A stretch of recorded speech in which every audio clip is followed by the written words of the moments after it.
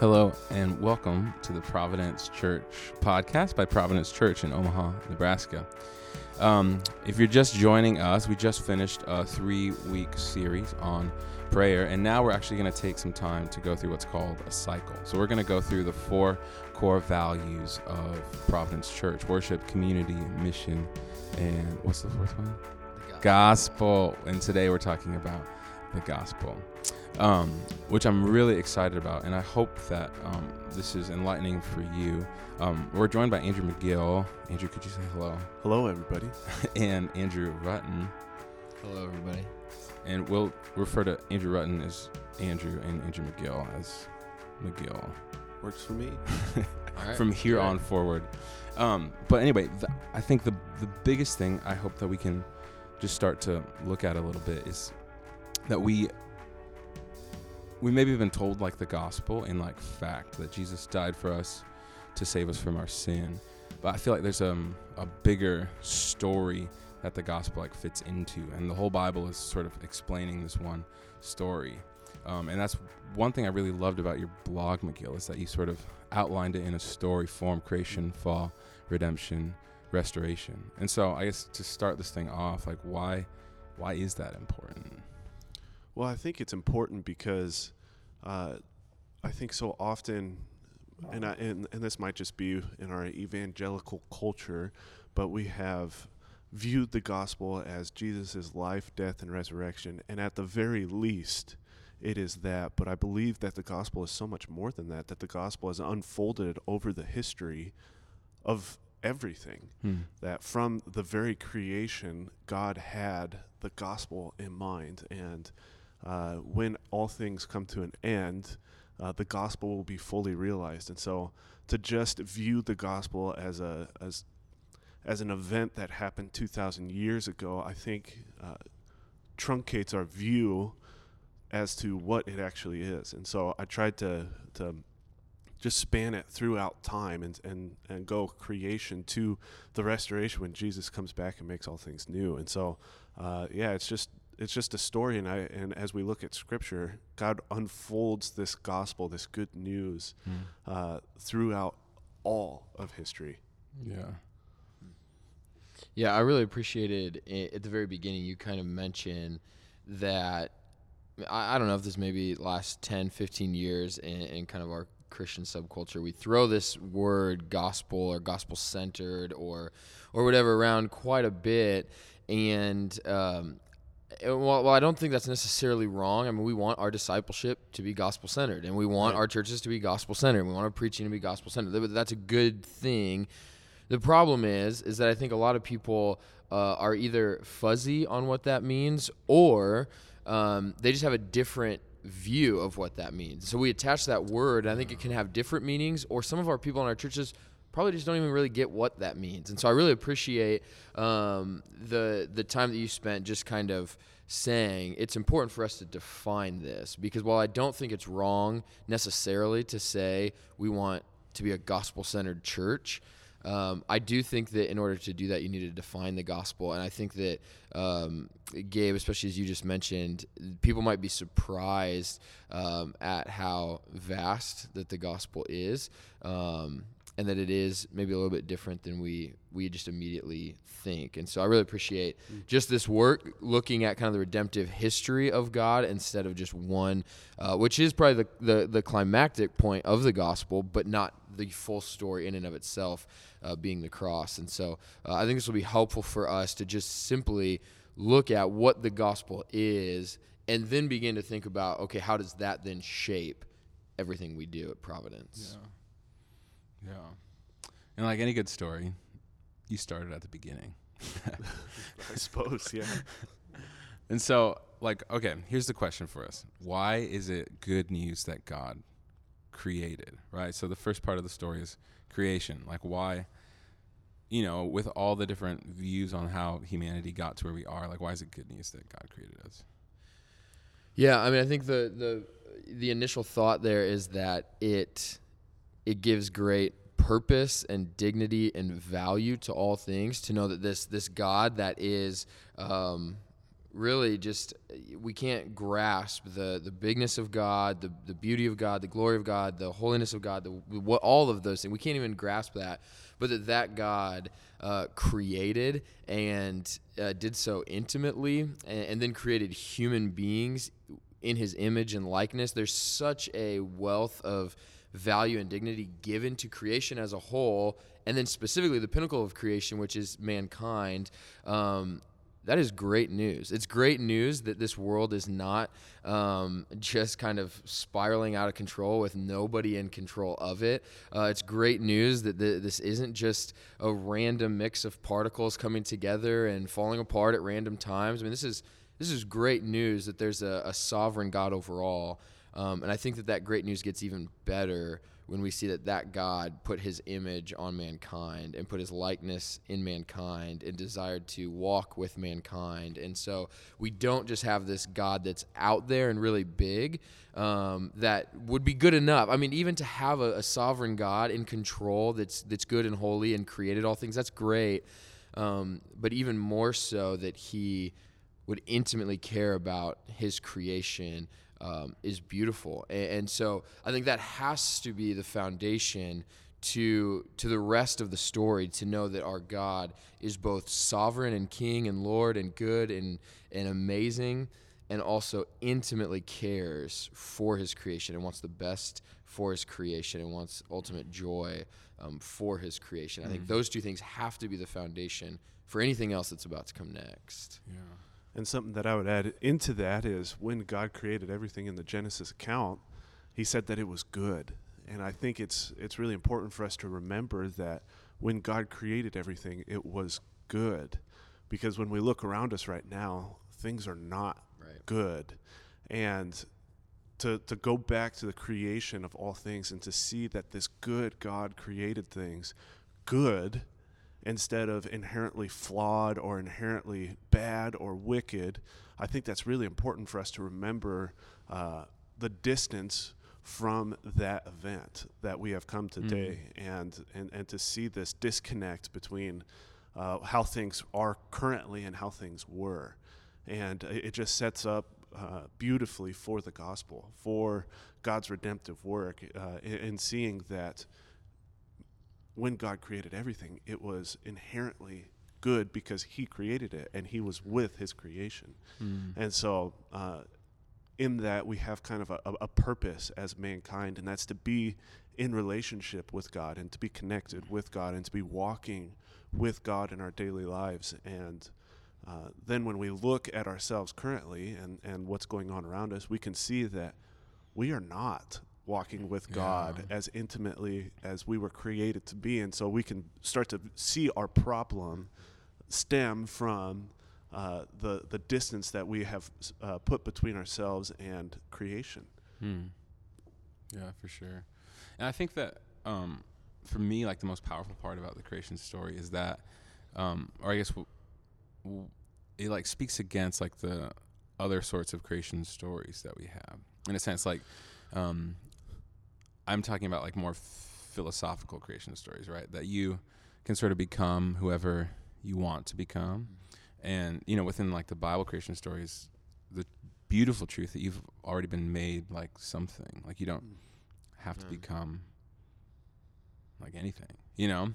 And so I don't know. I think that's the most powerful thing to that. But with any good story, there's always some sort of rabble-rousing or there's always good rabble-rousing. Something that, you know, has just changed what was good and made it bad. Yeah. And for us, we believe that was, you know, original sin, where we wanted to become like God. And they ate the fruit, and sin inhabited the whole world, right? And so now everything is broken.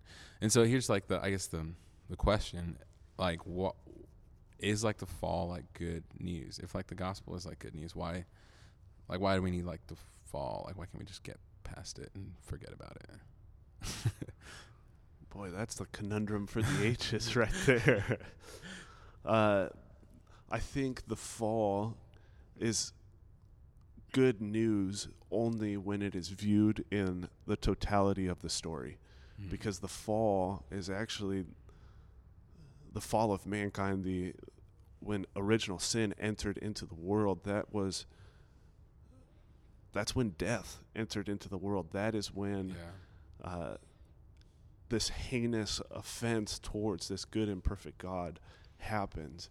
And in God's perfection, in his righteousness, in his justice, he had to deal with sin. And he could not be in the presence of that sin. And so as a way to deal with that sin, like, he had to cast out his pinnacle of creation from the good, life-sustaining relationship that he had with it. And that's where we see the fall. And why it's good news is because on this side of history, we know that God actually did deal justly with that sin.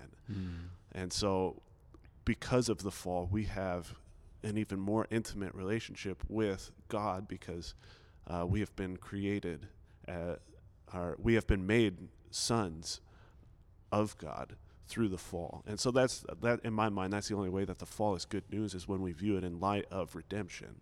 But the fall in and of itself, that's inherently wicked.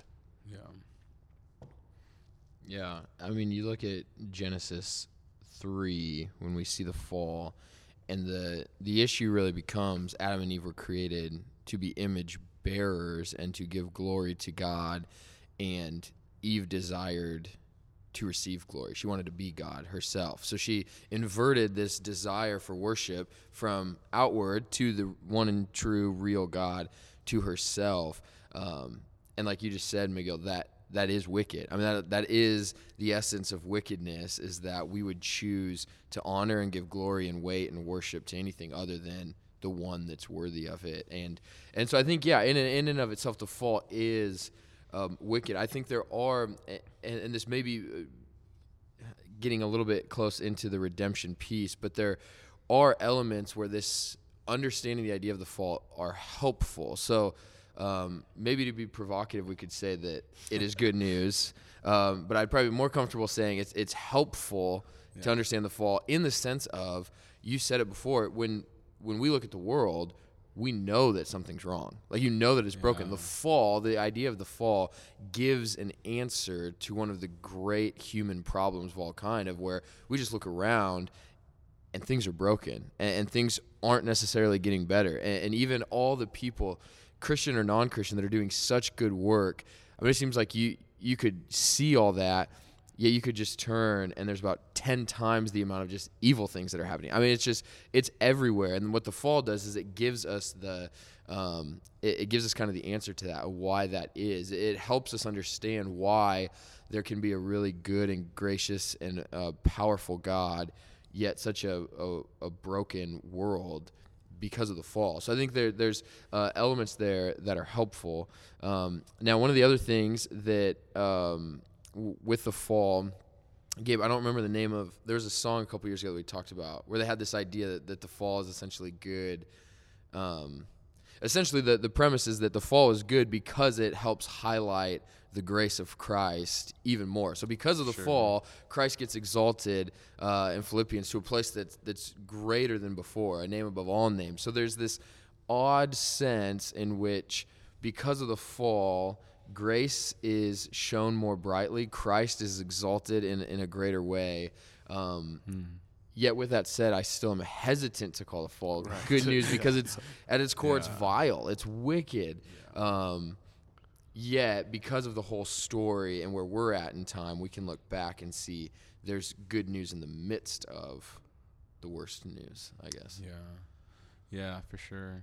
I remember in college, there's this thing called the cross chart, and it was about, like, essentially the more you realize how broken and sinful you are and the world is, the more, like, God is glorified. And it kind of made, like, a little duck bill of, like, greater understanding of both as you understand one. And likewise, the more you understand God's holiness, the more you understand how broken the world is, like how it doesn't look anything like God anymore. And so simultaneously with the fall, with this heinous offense, with this ugly sin that enters into the world, just as painters paint a dark background to bring out the light objects in the painting, here we have the darkness of sin as the backdrop and the glory and grace of God shining through all the more magnificently. Yeah. And so that would be about the only way that I could call the fall a good thing, but even not being a good thing, it has to be an important thing in our understanding of the gospel, right? I mean, we'd all agree that, I remember, I'm forgetting the name, it might be G.K. Chesterton, or somebody I remember reading about. He said that if he had an hour on an airplane to preach the gospel to the person sitting next to him, he would spend 57 minutes talking about creation and the fall and 3 minutes talking about Jesus. Now, that might be a bit of an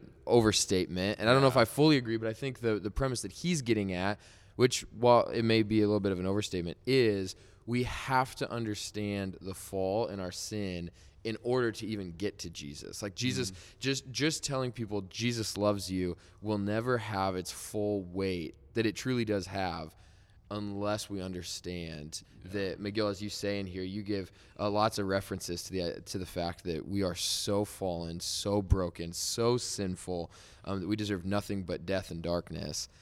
And then light comes in. And so while we struggle to maybe want to hear about the fall or call it good news or whatever, we all must recognize that it is an essential piece to the gospel because it is the foundation that leads to Jesus. Yeah, for sure. So with that said, now we come to like the pinnacle, what people mostly understand about like the gospel, which is Jesus's work, which is like monumental on so many levels, right? Literally like split history in two. But like I don't want to assume that like we know what like Jesus did. So yeah, would you guys want to articulate just a bit about like redemption? Like what is it? Why is it so important? Yeah, what is so beautiful about this redemption is it is fully realized in Christ, but it has its roots, it has its promises all the way back in the Genesis account.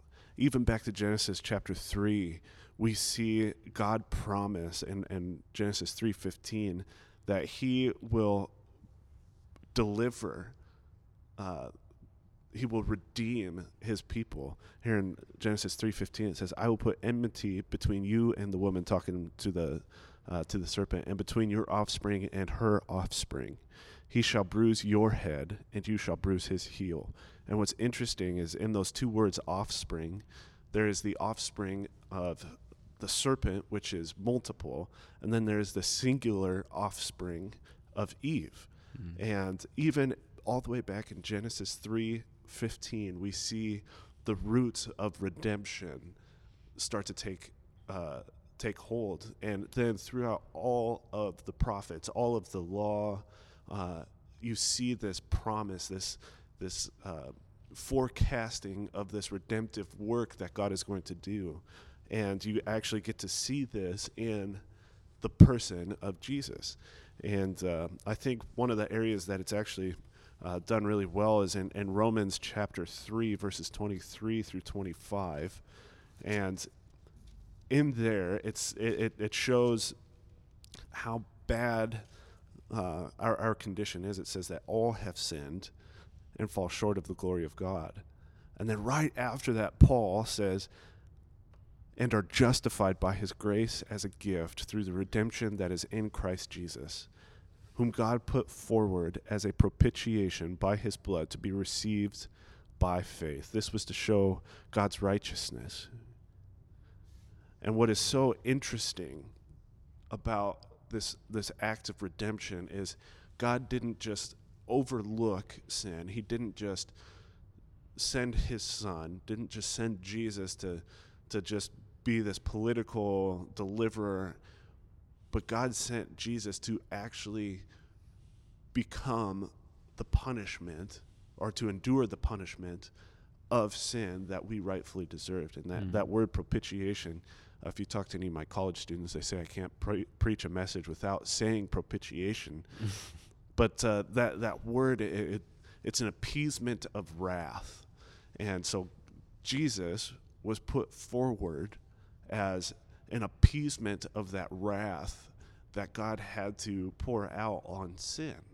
And so this idea of redemption is we deserve punishment because of our rebellion. We deserve to be righteously smited because of our sin. And then Jesus enters into the scene, who is holy and who is perfect and who is God himself. So God sends himself on our behalf, and he becomes the propitiation for our sins through his blood. And so Jesus then pays the debt. He satisfies the wrath that we deserve.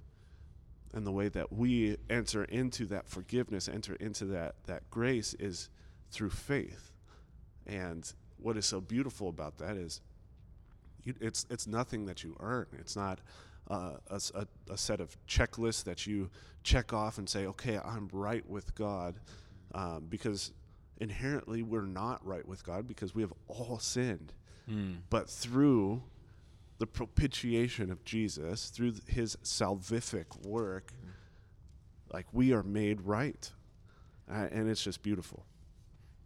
Yeah, that's just really helpful and a clear picture of redemption in the work of Jesus. And I love that you mentioned in Genesis, where he talks about the two seeds and the seeds of the serpent, all those who will question God, who don't want to worship God, who love themselves over God, and then the seed of the woman, which, as you said, is singular, which is one that would come. Yet as you read through the New Testament, you do get to see this picture that those who place their faith in that singular seed are grafted into this union that we have with Christ that then offers all the blessings of the seed of the woman. So even though all are the seed of the serpent, everyone follows after ourselves. Through Christ, we're given this option to overcome sin and death and Satan and the brokenness of this world. And so it's just such a beautiful picture that, like you said, there is nothing that we can do to earn that. We just have faith in the one who did, and we get grafted into all the blessings that he has, and he has then redeemed those back. And that's an amazing it's an amazing truth, and it's amazing grace that God would do this, and that it does. It just comes by faith, and all the sins are removed. And so it's just when you start to put the creation and how we fell and God's plan, when you start to put all this stuff together, I think it highlights the work of Jesus way more than if you just start in the gospel. You know, it's just not, it didn't just start in Matthew, and you start to put all these pieces together, and it just elevates Jesus even more. Yeah, for sure. That's spot on. I think for me, just being like a maker and a creator, the idea of a creator stepping into his like creation is just mind blowing to me.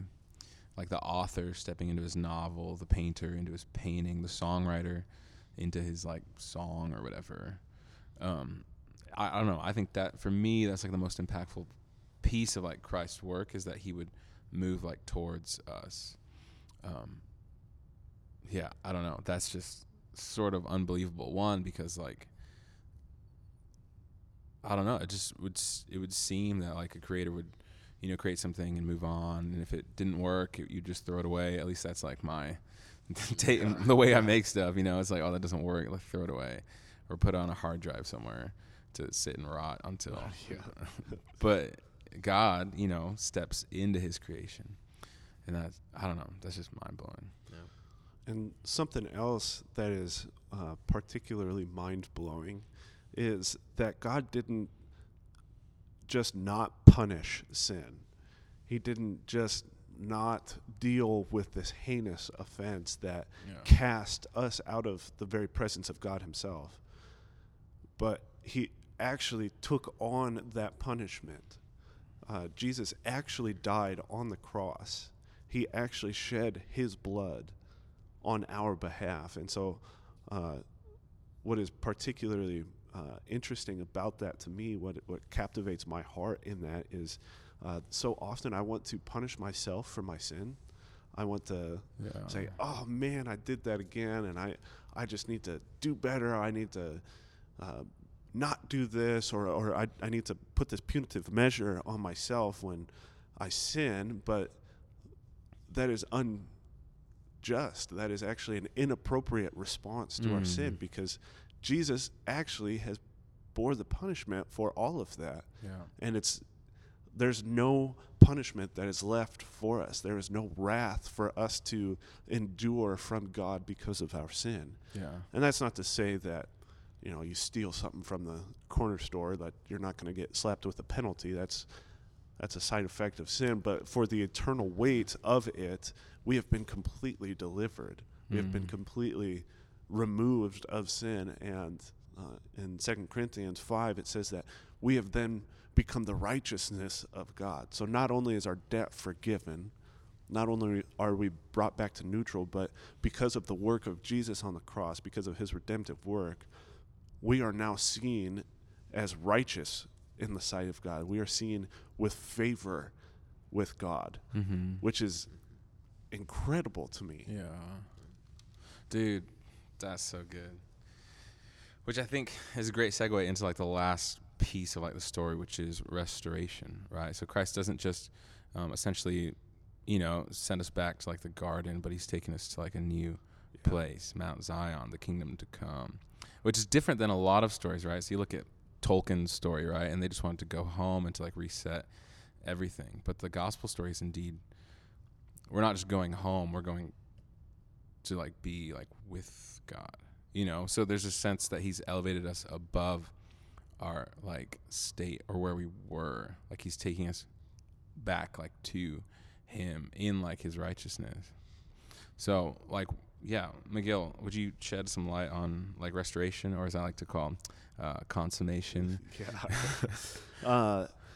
So this is one of the beautiful mysteries of the gospel, and why I think it's so good to view the gospel in a story setting is because if we did not have this last piece of restoration, then essentially God is trying to return things all the way back to where they were with Adam and Eve in the garden, walking with God in the cool of the afternoon.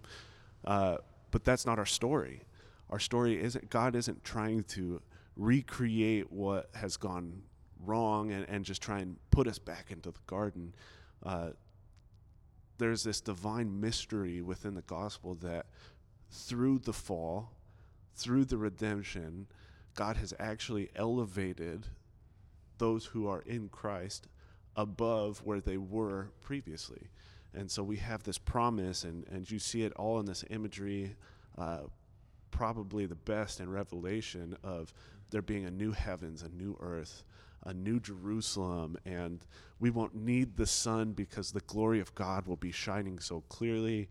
And there's this new place that God is in the process of creating and bringing to earth, and the old will pass away, and behold, the new will come.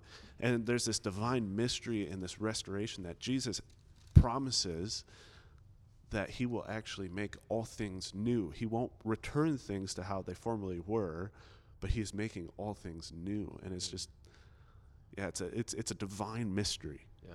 And that is, no little point to be made. And I think it's an often forgotten piece of this story, is because we want to just kind of end with Jesus on the cross. Potentially we'll add in the resurrection, maybe, even though Paul says that without that, our whole faith is in vain. But then to have this idea that that Jesus actually ascended into heaven, is reigning and ruling now, and is working towards that day when, I love that you mention, we oftentimes get this sense of, the old glory days, right? We use that phrase a lot. And even in some Christian circles, we might even say, like, if only we were back in Eden, or, as long as we can, Jesus is working to get us back to Eden. Well, no, we don't want Eden. Eden had, the potential for sin. Eden had the potential for the fall. Eden had the serpent. No, that's not what God's doing. He's actually making this so much better. He's making a place where none of that will exist, where God, we don't even have to just walk with God in any sort of ethereal way. But I love that Revelation says that we're not even going to need the sun anymore, because the glory of God will be the light. We won't need a temple, a place for God to dwell, because all of the new heavens will be his dwelling place. Like, this is so much better than anything we've ever experienced. And I think this is where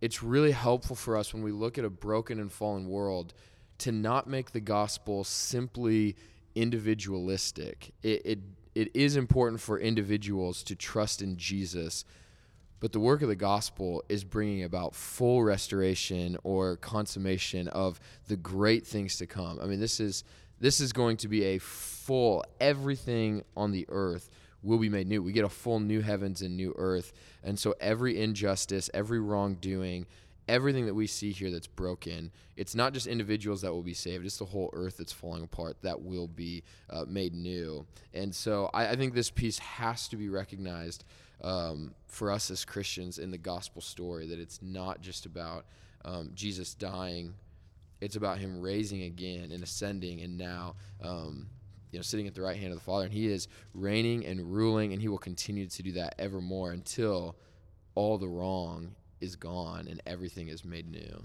Yeah. And something in that is when God created everything, we were his creatures. Yes, we were his image bearers, and then we rebelled against him, and all of creation then was cursed because of our wickedness. And then Jesus came to redeem these people, redeem these saints, that anybody who would respond in faith to Jesus would be saved. And we don't go back to being just better creatures. We actually get a new identity. Right. We are now co-heirs with Christ. Yep.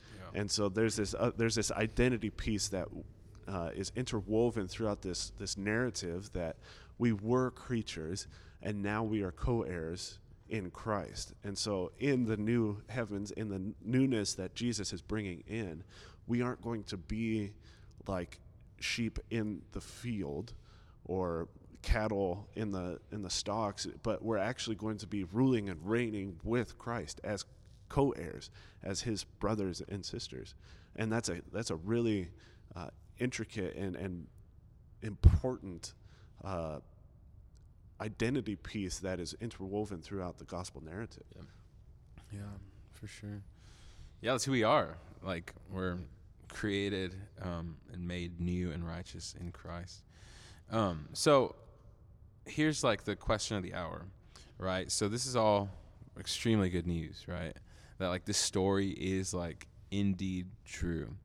But how do we take it, I guess, from like a factual level, to sort of a more applicable thing? Like, how do we rehearse this story like in our lives? And I guess I can go first. Like, even in our church services, like we model like this story, like our worship sets, honestly, like there's no magic behind it. Like when I sit down to like create sets, like I just walk through this story: creation, fall, redemption, consummation, or restoration. If you're McGill. But like, yeah, so that's just like one way that it plays out is in the life of our church on like Sundays. But like, how else have you guys seen this, played out in your own personal life, or maybe in your city group, or any other sort of area of life? Yeah, that's a good question. I think so often I view the gospel as a story to know. But in reality, it is something to actually live out.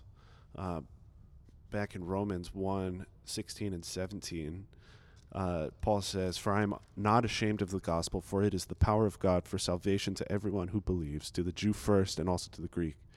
For in the gospel, the righteousness of God is revealed from faith for faith. As it is written, the righteous shall live by faith." And so Paul has he's captivated by this thought that the gospel isn't something to know, but it is actually something to be lived out in every single area of your life. And it's so easy for me to forget that. It is so easy for me to forget that God did create everything, that there are sinful and broken people and things in this world, but Christ has redeemed that, and there is redemption that is possible in Christ, and that he is actually restoring it and making something new. Particularly, it's easy for me to forget that in my marriage. When my wife and I are just not firing on all cylinders or whatever it might be, it's easy for me to forget that, no, there is actual restoration, there is actual redemption in Christ that is possible, that can lead to something more and something beautiful as a result. And even in my ministry, as I work with college students, it's easy for me to forget that people coming to Jesus, college students coming to Jesus, isn't just them living a better life or a more moral life. It is actually the God of the universe redeeming them, repurposing them, and restoring their relationship with God.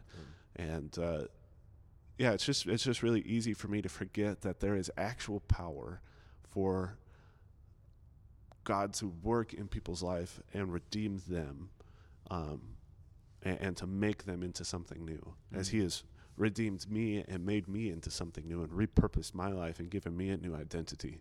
So that's it for me.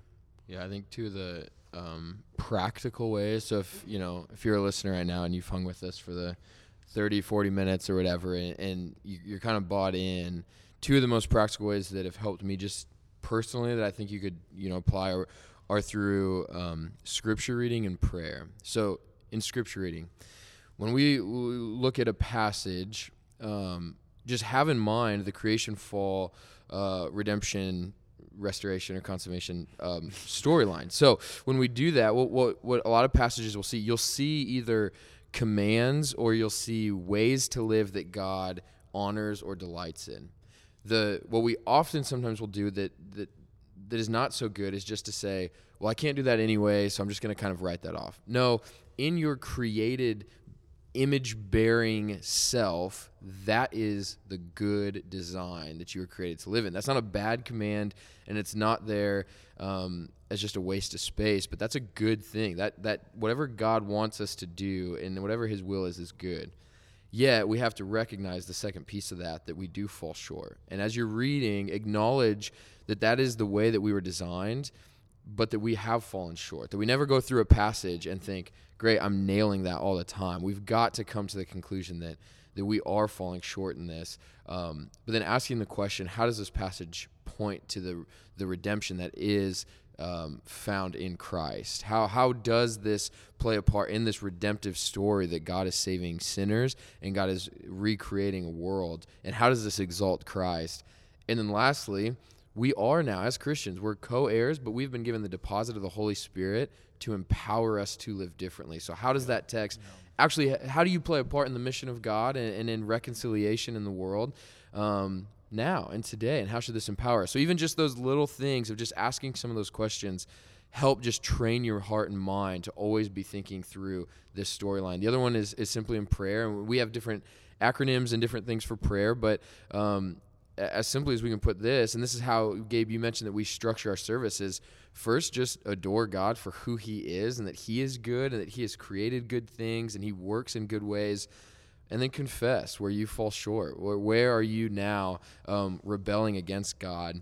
Praise God for his work in Christ, that he has redeemed us, that he is saving us, that he offered his son as a sacrifice so that we could become his children. And then just hear from God. We did a whole podcast on, and then listen, what does God want from you now? What does it look like to be a part of his reconciliation and his movement that he's doing in the world today? And even just going through those four things help, again, train us constantly to live in this. We were created good. We have sinned and rebelled from God. There is hope in Jesus.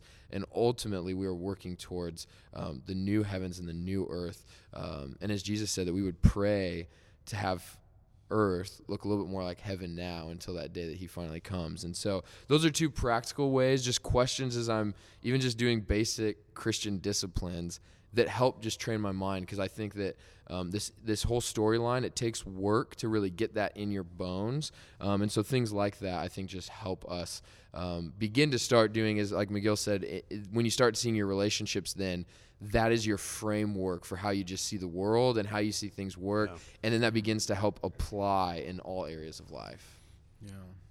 Yeah, those are all really, really good thoughts. Yeah, I think we'll close there. If you have any questions about any of this stuff, please feel free to reach out to Andrew or Miguel or me. Honestly, my hope for us as a church community is that, I don't know, that this would be an alarm clock to wake up to, that, we never fully understand the gospel, although we can believe it to be true, and there's areas in our life that it hasn't been played out. And that's where the gospel needs to go next, so that we can experience the joy of being united with Christ. Let me pray for us, and then we'll close this. Father, would you shape us by this story? Would it not just be a fairy tale, but indeed, would we find out that this is the place that all fairy tales find their meaning, Lord? When we want to inhabit all these stories that we hear about in movies or books, they're all true in Jesus. This is the hidden reality that Satan would cover up in our lives. But it's true, Lord. You've made us. We've rebelled against you. You've saved us. And you are creating a new heavens and a new earth for us to inhabit with you. So would the gospel get pushed deeper into our hearts and in our relationships and in our world? In your holy name, amen.